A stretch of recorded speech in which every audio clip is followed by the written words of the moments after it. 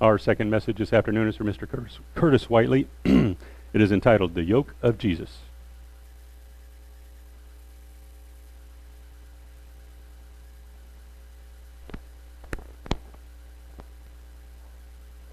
Well, good afternoon. It's great to see everyone here on this wonderful Sabbath day, and I hope I'm going to echo the sentiments that were given to us a little bit earlier by both Steve and Matthew. I hope everyone had a wonderful Thanksgiving. I know that I did, and it's definitely something that is an amazing thing when we look at the blessings that God has given us, not just in our own personal lives, but living in this country, in the United States of America. I happen to be able to be in the presence of someone at Thanksgiving time that had quite a story. And it really, I think, this individual was a Holocaust survivor, actually. And he told us a little bit of his story at Thanksgiving and just the different things that he went through, and being from France and surviving as a little young child, the Nazi regime that came in and took over and occupied France. And quite literally, this individual, as a 6 or 7 year old boy, was with his family and had to seek refuge in Switzerland.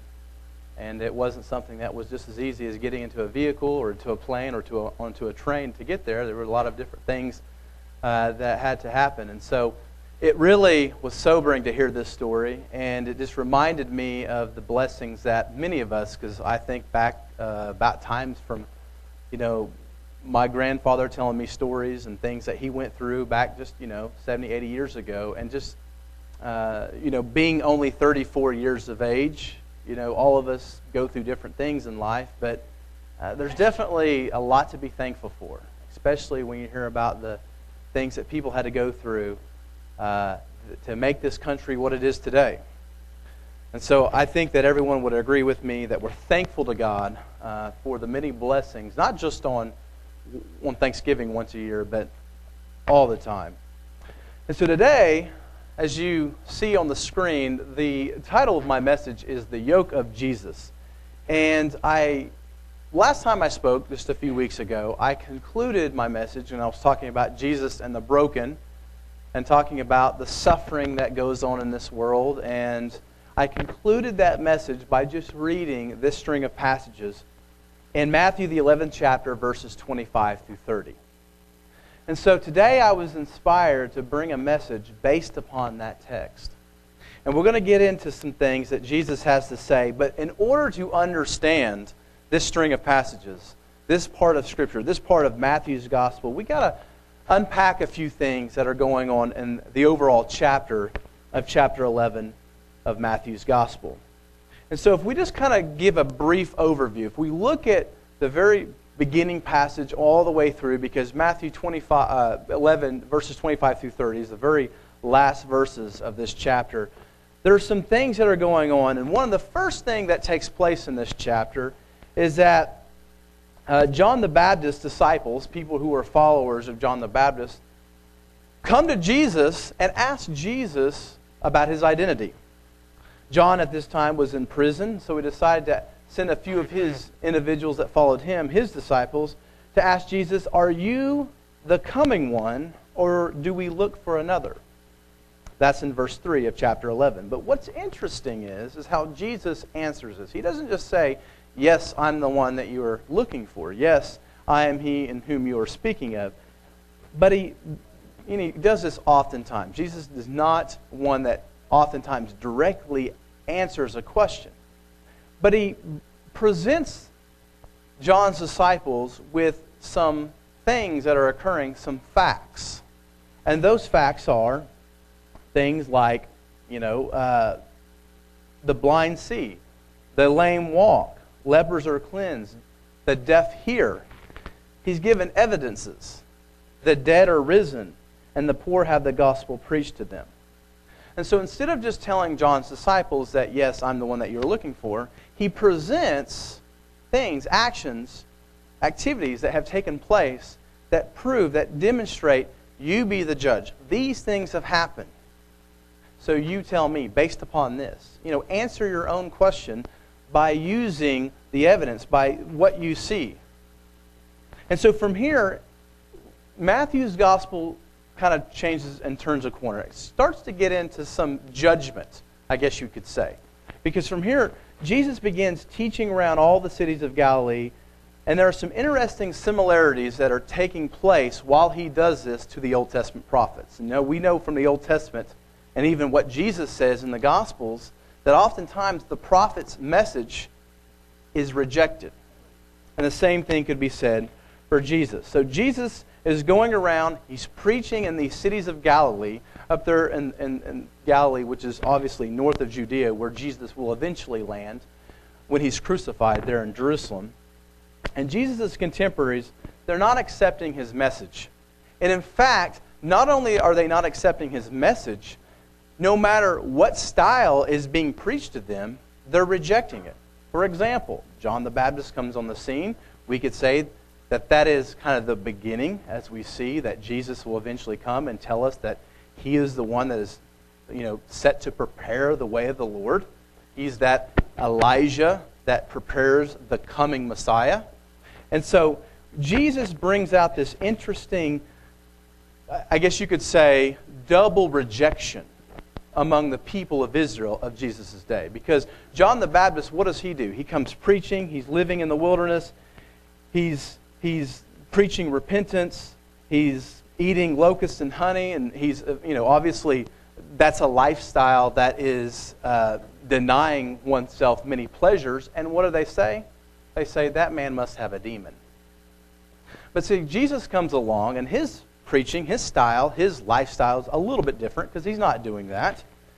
Jesus actually says that Jesus himself, he's come and he's eating and he's drinking and he's going around with sinners.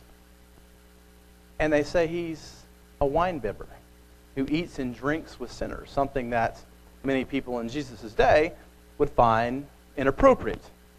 And so Jesus is basically likening this generation, because that's what he does. He gives this overview of what takes place, and Jesus gives this sobering analogy of what this generation is like that he is preaching to. And he actually lists 3 to 4 different cities, historical cities, that have historically been known for idolatry, for immorality, and things like that. And he essentially says that if these cities, the ones Chorazin, Bethsaida, Tyre and Sidon, Tyre and Sidon, and then Sodom, all historically pagan, all historically known for their debauchery, for their immorality, if these cities would have heard and seen the works of Jesus, they would have repented. And so Jesus is giving a very sobering picture.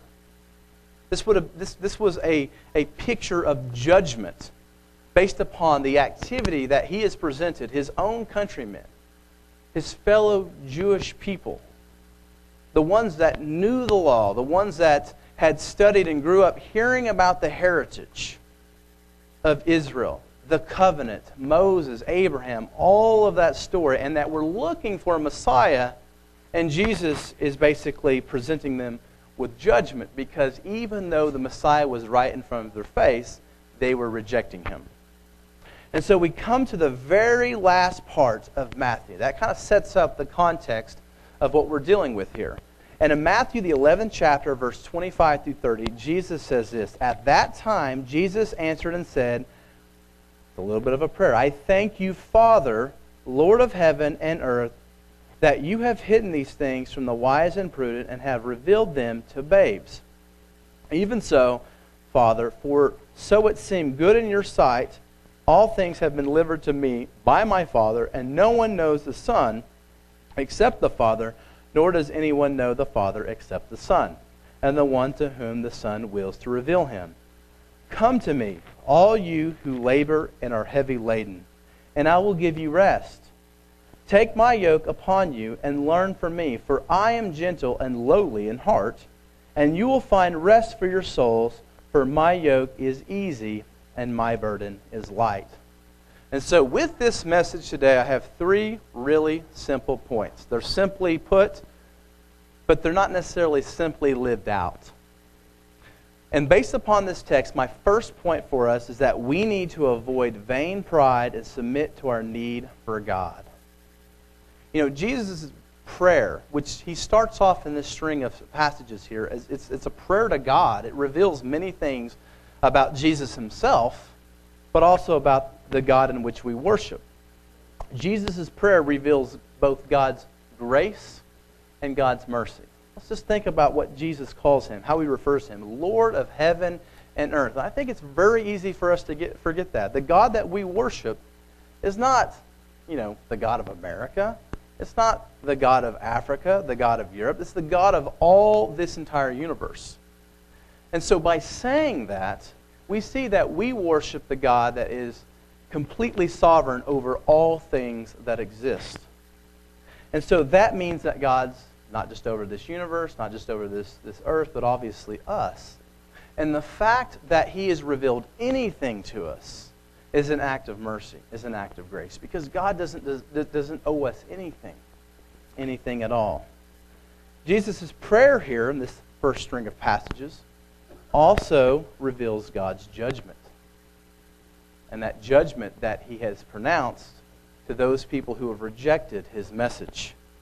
Jesus reveals that God has hidden his truths from what he calls the self-proclaimed wise and given them to the humble and open-minded. That right there is very sobering. Because it's interesting, because this word wise and prudent, this little phrase, doesn't necessarily mean that people who are intelligent, people that are smart, people that are well-versed or educated, that they can't receive the truths of God. But it's a little bit of a sarcastic remark that Jesus gives, and he says, in light of what's taking place before him during this time that he is preaching in these areas of Galilee. Specifically, one of my most favorite passages in all of the Bible is in Proverbs, the 3rd chapter, verses 5 through 7. And I think many of us have read this, and we hold on dear to it. But we know that the Proverbs 3, verses 5 through 7, says, "Trust in the Lord with all your heart and lean not on your own understanding. And in all your ways acknowledge him, and he shall direct your paths. Do not be wise in your own eyes. Fear the Lord and depart from evil." This is such a universal principle right here. Something that we see over and over that humanity oftentimes fails to accomplish. But in Jesus' day, in this context, there's a little bit of something that's interesting. You see, the wise and prudent that Jesus seems to be talking about is his own people, the people who are rejecting his message. There's an issue that's going on here, and it's one of pride. The Jews of Jesus' day, they had this unhealthy sense of self-reliance and self-understanding. Jesus opened up, or rather Matthew opened up, talking about John the Baptist's disciples coming to Jesus and asking him about Jesus' identity. But at the very beginning of Matthew's gospel, the first parts where we see John the Baptist and Matthew the 3rd chapter, we see an interesting little event take place. And I think that oftentimes it's easy to kind of just go past it and not see some things that are going on there. And that is, it gives us a little bit of an insight to maybe the way that some of these religious leaders that Jesus was dealing with would eventually be dealing with a little bit later. Matthew the 3rd chapter, verse 7 through 10, we know that John the Baptist is out preaching this teaching of repentance. And verse 7, Matthew tells us, "But when he saw many of the Pharisees and Sadducees," that's John that Matthew's talking about, "coming to his baptism, he said to them, 'Brood of vipers, who warned you to flee from the wrath to come? Therefore bear fruits worthy of repentance, and do not think to say to yourselves, we have Abraham as our father. For I say to you that God is able to raise up children to Abraham from these stones, and even now the axe is laid to the root of the trees. Therefore every tree which does not bear good fruit is cut down and thrown into the fire.'" And so this little story, this little event is very telling. Because one of the things that John the Baptist says, don't think to say in your heart, we have Abraham as our father. As if he was anticipating that's the way that they would be thinking. John's over here talking about repentance. Everyone needs to repent. Everyone is under this, condemnation or under this guiltiness of being sinful. But he's looking at his countrymen and he's anticipating, the leaders, these are some Sadducees and some Pharisees, these religious leaders coming to him, and he's anticipating their attitude. Well, we're Israel. We're the chosen people. We're the generation that we have to be here. I mean, the scriptures, the prophecies are obviously about us. We kind of have this in the bag, so to speak. And so John's telling them, look, quit relying on your heritage. Quit relying upon, because you're a part of the covenant people. God can raise up from these stones children of Abraham. You're not safe like you think you are. And so that's the attitude that we see that is in the religious leaders, and it tends to be something that trickles down even to the common people. And so the consequence of this self-sufficient attitude resulted in God passing over many in Jesus' day in judgment and revealing those things, those precepts, those things that many people wanted to know about for many, many years. These how God's plan was going to work to what Jesus calls babes. And I think that in the world that we live in today, I think that this same attitude can trickle down to us. Let's just think about that. We live in 2018. We have more technology than any of us could probably ever utilize. We have lots of discoveries about how different things work scientifically.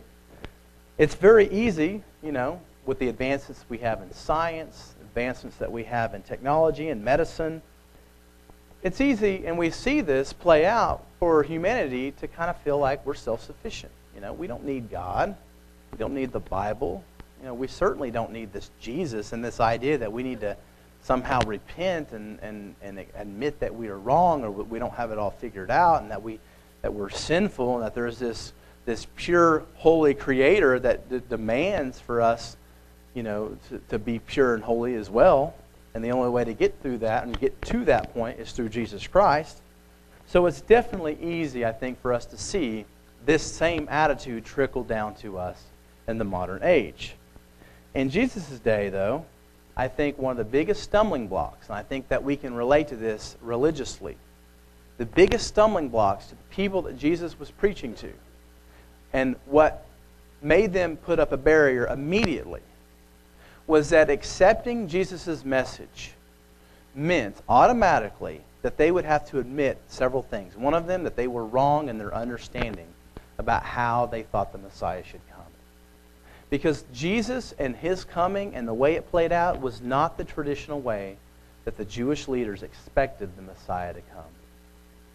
Secondly, by accepting Jesus' message, they would have to realize about their sinfulness and that they themselves, at a righteous level, were in need of a Savior.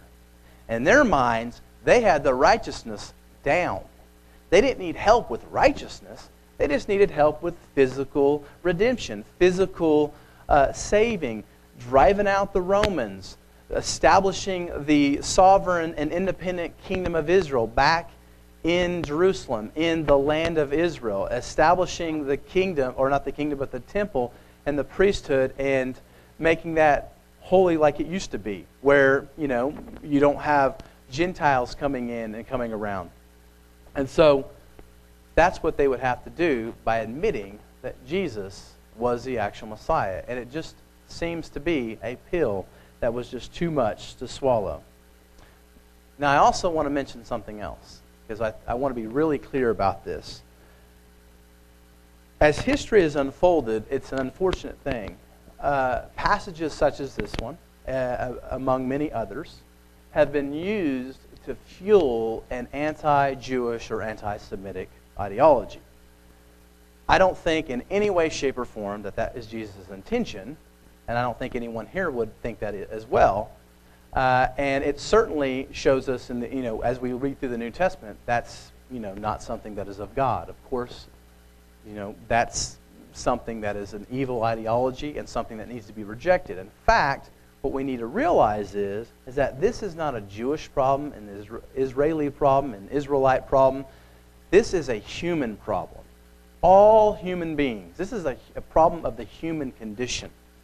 All humans, all are susceptible to this pride and this prideful, self-reliant attitude that we see prevalent in the people that Jesus is preaching to. It's not based upon a race, a culture, an ethnicity, but it's all people. It just so happens to be in this situation we see the people that Jesus is talking to are Jewish, his people, and they are embodying an attitude, a spirit of pride that we have seen many different religious groups and many different organizations exhibit.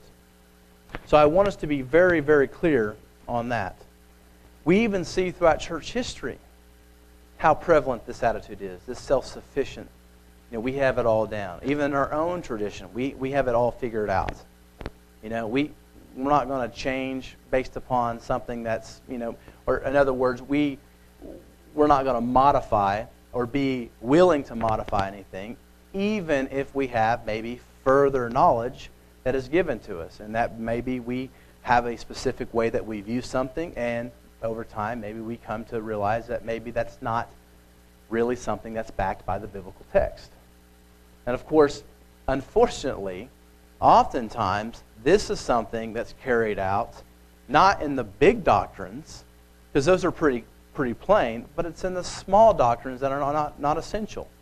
I'm talking about things like prophecy. The ink is already dried on the chart. We can't change it,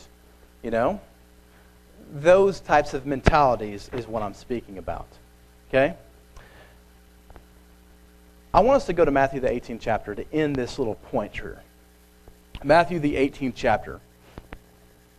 Because not only is it something that's prevalent even in our own church tradition, church history throughout the ages, all different examples that we could look at throughout humanity, it's even prevalent among Jesus' own disciples. Matthew 18, verses 1 through 5 says, "At that time, the disciples came to Jesus saying, 'Who then is greatest in the kingdom of heaven?' Then Jesus called a little child to him, set him in the midst of them, and said, 'Assuredly, I say to you, unless you are converted and become as little children, you will by no means enter the kingdom of heaven. Therefore, whoever humbles himself as this little child is the greatest in the kingdom of heaven. Whoever receives one little child like this in my name receives me.'" So we see that this is a problem that's even prevalent among Jesus' own disciples, the 12 apostles that we look to later, that many of which write parts of the New Testament. We see that this is a problem. Jesus' own disciples had a problem with pride. Had a problem with pride. Now the context here is clear, but what's interesting is how Jesus uses the idea of children to correct the disciples of this attitude. And that is, of course, because of the child's humility. That's where he's getting at. This was something that was shocking, probably, to many people that were listening to Jesus. Because in the ancient Near East, children were regarded as inferior to adults. And so Jesus is looking at, one of the most vulnerable parts and sectors of society, little children. Babes, kind of like Jesus talked about earlier in Matthew's Gospel. There's a little interesting quote that I want to kind of give you guys from the InterVarsity background commentary on this passage. It says, "The most powerless members of society were little children. In Jewish culture, children were loved, not despised, but the point is that they had no status apart from that love, and no power or privilege apart from what they received as total dependence on their parents." And we know as little children, they don't have it all figured out. It's interesting how, attitudes kind of, I guess you could say that the progression, little babes, little children, they're humble, they don't they don't act like they know everything. Then they get in the adolescent age again, and then they know everything, right? And then they hit the 20s. About 25, 26, of course, there's no general rule. They start realizing, maybe I don't know everything. And the older you get, you kind of start realizing that you don't know quite as much as that you think you know. But as babes, as little children, that's coming to God with a humble heart. Realization. Children realize that they're dependent upon their parents. They look to their parents because their parents provide everything for them. And that is the attitude that God expects of us. My second point is come to Christ, for He gives the eternal rest. Let's read verse 28 one more time of Matthew, the 11th chapter. Jesus says, "Come to me, all you who labor and are heavy laden, and I will give you rest." I will give you rest. It's an interesting little passage there. Because Jesus right here is extending the calls to those who are exhausted. Those aren't just exhausted physically, but those who are exhausted spiritually. And there's a lot of people in this world that are exhausted emotionally. They're exhausted spiritually. They don't know where to turn. They don't have necessarily an anchor, a foundation to build upon. And Jesus is extending this call. As we have seen from this context of Scripture, though, the religious leaders of Jesus' day, there's something really interesting. Because many people, they look to those religious leaders. They look to them as being their guides to how they're supposed to live, to how they're supposed to understand the Scriptures. And Jesus tells us in Matthew the 23rd chapter, verse 4, if you just read that, and we're not going to turn there, He talks about these leaders placing heavy burdens on people that the scribes and Pharisees bind on the shoulders of men while they themselves don't even lift a finger. These extra external requirements that we see that Jesus' contemporaries placed upon the people of their day. And we can think about this in terms of the law. Obviously, God's law is there, but we know that the history is that they have all these different traditions that surround the law. And oftentimes, these traditions, they were almost meant to be like a badge. Like, this is what I do. Look at me fasting. Look how often I fast. I'm so glad that I'm not like that person over there, that sinner. There was a boastfulness that went with this. But see, here's the problem. Anytime we begin to rely on ourselves for spiritual righteousness or spiritual rest, we do two things. Number one, we deny the holiness of God. We deny the holiness of God. Secondly, we set ourselves up to become burdened simply because we inevitably will fail. We're never going to be able to live up to the righteousness that God requires of us on our own, self-reliant. And that's the gospel message right there. What we do, or what will we do to make up for this? Now, if we recall ancient Israel, we can remember one of God's primary desire for them was that they would trust in Him. That's what God wanted Israel to do, to trust in Him, to look to Him, to not look backwards as so often they do. Trust will result in obedience and reliance on God for our deliverance. Trust will result in obedience and reliance on Him, on God, for our deliverance.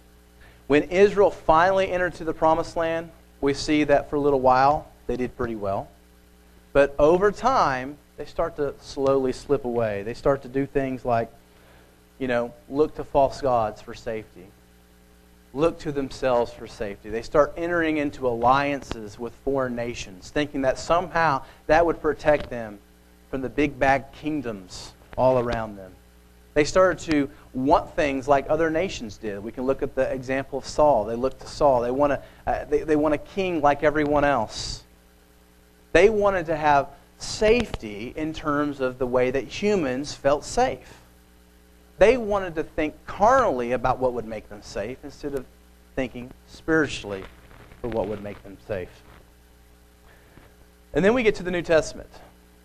And we see the people of Israel, the Jews that Jesus is living among, they've put down the idolatry. They've taken the law seriously. But there's still this one little problem. And that problem is there's still this issue of relying on themselves.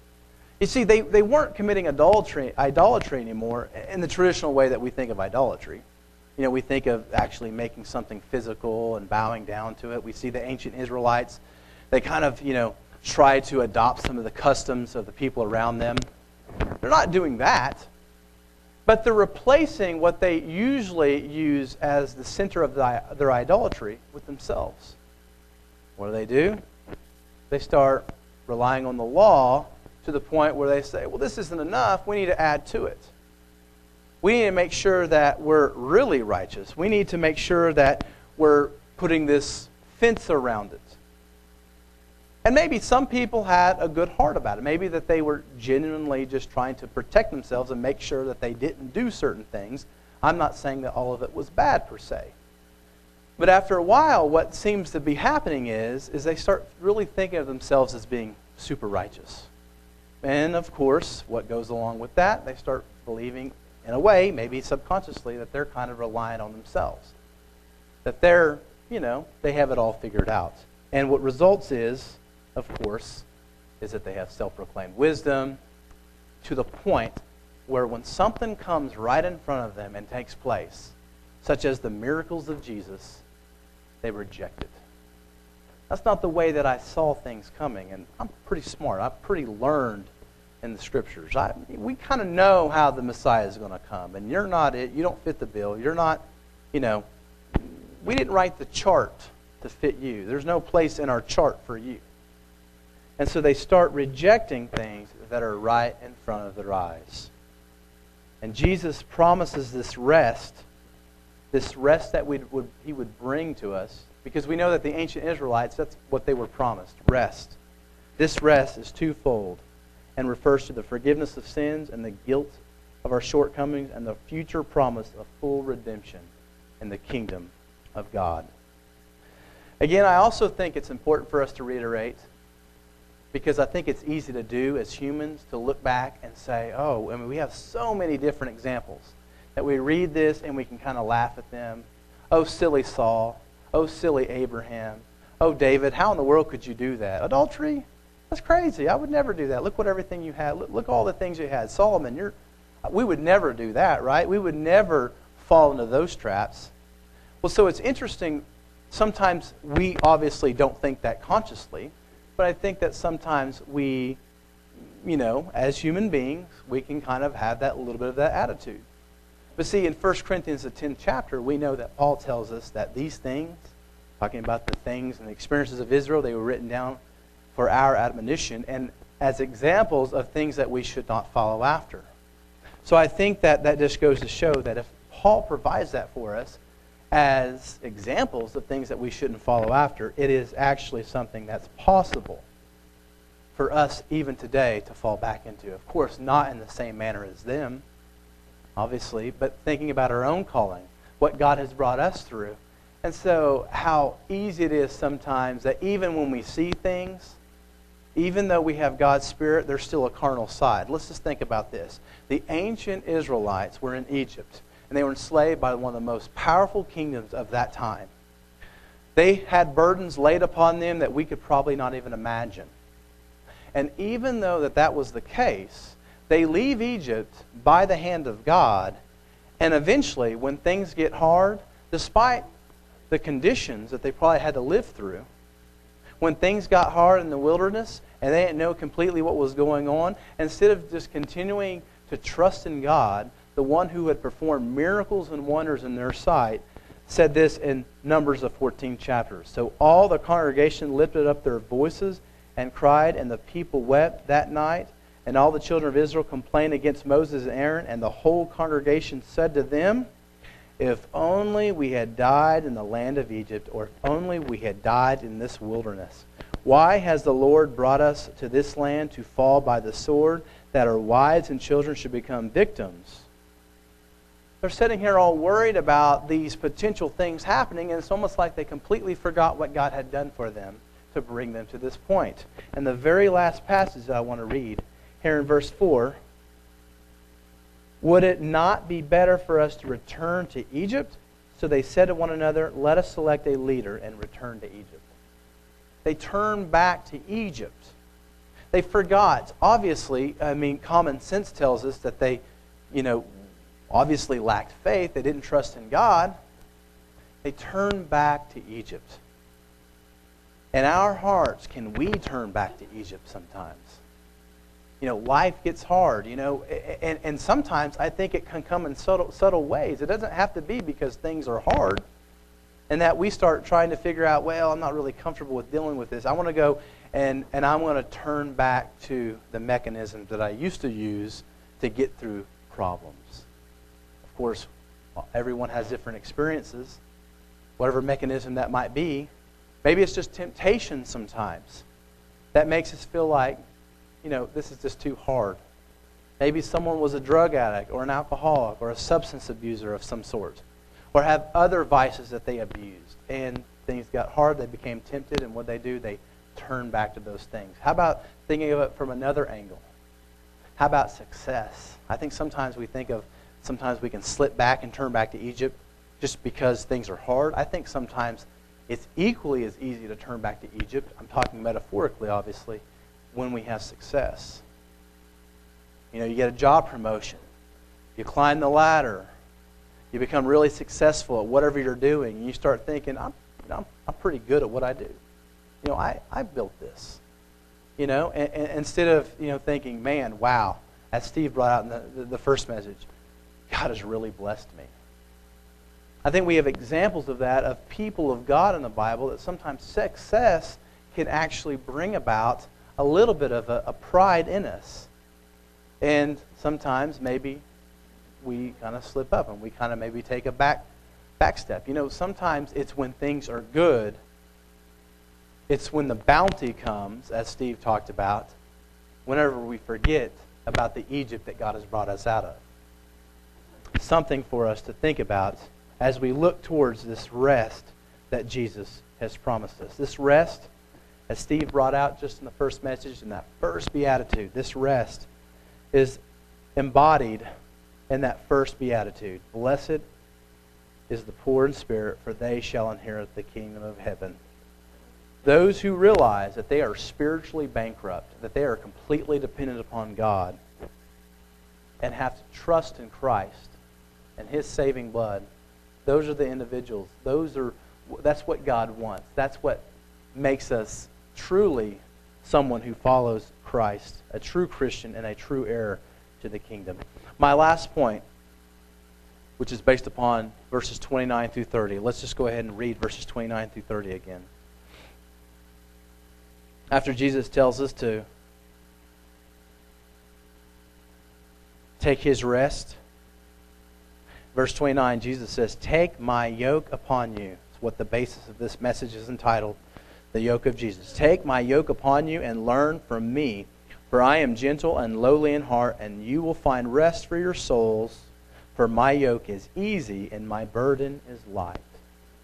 Now, we typically don't use that term yoke in our day and age. It's a term that, in Jesus' day, Jesus right here, He's extending not only a call to come to Him, that He's going to give people rest, but the call's also intended for them to realize that they are exchanging yokes. Now, the word yoke is a common term in Jesus' day that's usually used on the burden that's placed upon animals for pulling things, for labor. It's an animal, it's a term that that is used to talk about the yoke that's placed upon, the burden, the labor that's going to be placed upon an animal. And to really understand this, I think that we have to kind of understand a little bit of the background, because in these days, obviously, they didn't have vehicles, they didn't have cars, they didn't have trains, planes, automobiles. Might as well say them all, okay? All right? It is Thanksgiving, just a few days ago. If you've ever seen that movie, it's about getting home from Thanksgiving. But in these days, they didn't have motorized vehicles. They didn't have that type of transportation. And obviously, they had to use animals. And every time I move my arm, I think that you can hear a little bit of commotion in my microphone. I apologize. So one of the primary animals they would use would be oxen. And so one of the ways that they would train oxen, whatever it was that they were moving, they would have these different devices that they would lay on the oxen to be able to transport things. One of the ways that you would train an oxen, like a younger one, is that you would hook them up to an older one. And so the older oxen is teaching the younger oxen, basically, how to do this. I mean, after many, I apologize. Hopefully that works. We're almost done, so if not, just bear with me. Anyways, one of the ways that they would train these oxen would be to hook them up to an older one. And over time, the younger oxen would learn the ways of how they do these things, the gestures of the human beings that were controlling them and leading them, and things like that. And so Jesus is kind of, in a way, likening the religious leaders of his day to like the older oxen and the common people to the younger oxen. But here's the problem. The younger oxen were doing all of the work. They were bearing the complete brunt of the burden. As Jesus many times is bringing out, they're heavy laden. They've been placed upon them all of these burdens, not just do this, do that, do this, do that, but it's almost like they had to look up to par. They had to make sure that people visibly would see them, and their lifestyle would, they didn't do this, they didn't do that. On these days, they would do these things. They were overburdened. And in their minds, the way that they were being taught, that's how you were righteous. That's how you got closer to God. But Jesus is saying, with me, you're exchanging yokes. With Jesus, it's easier, in a way. I mean, we could actually make the argument that following Jesus, in the truest sense of the word, it's much more difficult than that of following the Sadducees and Pharisees during this day, as Jesus brings out in this very Gospel of Matthew, because Jesus, he's not just concerned with the physical. He wants you to be intent, heart-wise, your heart to actually be in the right spot and the right place when you do something, which is much more difficult. We look at the Sermon on the Mount. Jesus actually magnifies the law. He magnifies and says, look, you can physically not do these things, but you can still do them in your heart. And so it's very easy to do things in some ways, fake. Even let's just think about all kinds of stuff. Whether it be the Sabbath day, obviously that's one thing that's physical in some ways because we physically don't rest. But forgiving someone. And you can verbally say, I forgive you. It's okay. But really in your heart, you still have animosity for whatever happened for someone wronging you. It's much more difficult to, in your heart, to actually, intent-wise, to follow through with what you physically do. But Jesus, when we exchange yokes with him and his yoke, his burden, it's not that the burden's lighter in the sense that he doesn't require as much of us. He requires more because it requires a heart, as I just mentioned. But he bears the brunt of the yoke for us, of the burden. He's not just bearing it with us, but he's strengthening us as we go through this life. Jesus doesn't say, hey, look, I want you to follow me and do all the things, and I'm not going to do anything to help you do the things I'm asking you to do. Jesus is saying, I'm going to bear the brunt of this for you. I'm going to be with you. And he did that literally by living this life and being at the auspices or at the mercy of all the things that we were at the mercy of, or at all the things that we are at the mercy of today, the temptations, the different things that come in this life, sadness, sorrow, all those things, all those emotions that we feel that make this life difficult. He experienced himself. He showed us the way. So right here, the picture is clear. Jesus is asking for the people to come to him, the true revealer of God, not the religious leaders who do what they do out of pride, who point their finger and say, do this and do that, but really, on the inside, they're looking for loopholes to get out from actually doing these things that they're asking people to do themselves. Jesus and Christianity is distinct in all the religions of the world because we have a God that has chosen to lead us not just by instruction, but by example. So that is something that we can all be very, very thankful for. So in closing, we must remember that we must come to God with both a humble heart and an understanding that we need Him. We must realize that trusting in God is what will produce the character that God wants in us. And out of this trust and faith springs true repentance and obedience from the heart. I mean, true trust in God is an act of humility in itself, because it is basically us saying, literally, we're not enough. We're not sufficient. We need help. We need help. We also need to realize that it is only through Jesus that we can come to God. We all know this. Unfortunately, some do not know this. Some think that there's other ways. And I think subconsciously, sometimes we can almost convince ourselves that, again, because we're human and we're susceptible to that human condition of pride, that we sometimes can figure things out. The way to the Father is through Jesus and Him alone. Nothing that we can do of ourselves will bring us salvation. As we look to the heart of the biblical message, we see that from the Garden of Eden, that God has begun this plan to bring humanity back to the rest at the very beginning. That rest, that, as some people call it, paradise lost, that rest that was lost. As God made the heaven and the earth in 6 days, God blessed the seventh day and made it a perpetual rest. But humanity rejected the rest through Adam and Eve, and I'm speaking metaphorical right now. That rest that God provided Adam and Eve, the first humans, humanity rejected it. All were present with Adam and Eve at that time, in a way. We've all kind of been affected and had that, that human nature about us. We've rejected the rest that God provided us. But God has a plan through His Son. Jesus brings with Him a way to get back to that rest that God provided in the beginning. This gives us a deeper understanding and appreciation, I think, of the Sabbath day, because it is basically a proclamation of, obviously, the future, a proclamation of that rest that God, through Jesus, is bringing back to this world, and the way. As we rest on the seventh day from the toils of this world, we see that it pictures the true rest we have in eternity through the humble and meek Lord Jesus Christ. Let us come to Jesus continually to learn from Him. He promised us rest, so let us rejoice in what He gave us.